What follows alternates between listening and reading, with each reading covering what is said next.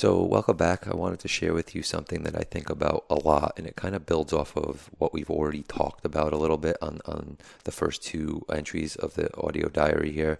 And it's this idea that reviews and opinions are more of an indicator of the actual reviewer and the opinion giver than they are the thing that's being reviewed and the thing that's the opinions being given about, right? So, in that way, a movie that someone likes or a book that someone likes is going to be way more of a reflection of who they are and what their preferences are and their perceptions on the world than it is the actual creator of that art form or that art. And this is obviously important for creators to understand because you're going to get bad reviews. You're going to have people that react, poorly to the things that you do. They don't understand why you're doing it, or maybe they're even being assumptive in generalizing.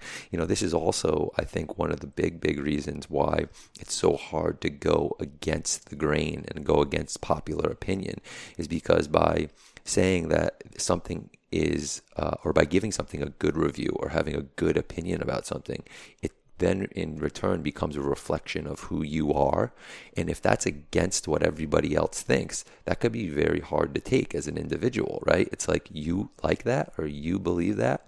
I mean, there's some types of art, whether it's art that's about home and love and family, that's easy to share, right? That stuff's easy to share. And the most relevant example I can think of that are some like popular television shows that are done extremely well, by the way, but they're shows like This Is Us, and I'm trying to think of some other ones, but they're shows that are easy to share. They're very shareable because they share such a good sentiment, or they say such a good sentiment.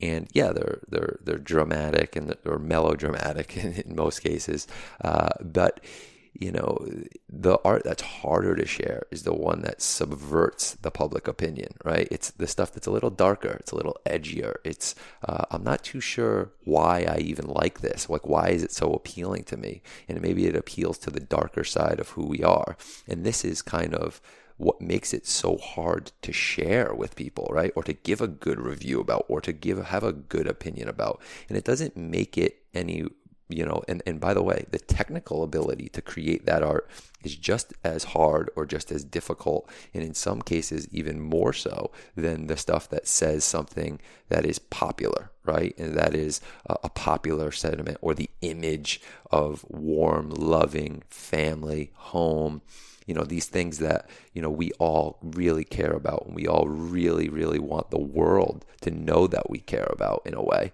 because it's a reflection of who we are.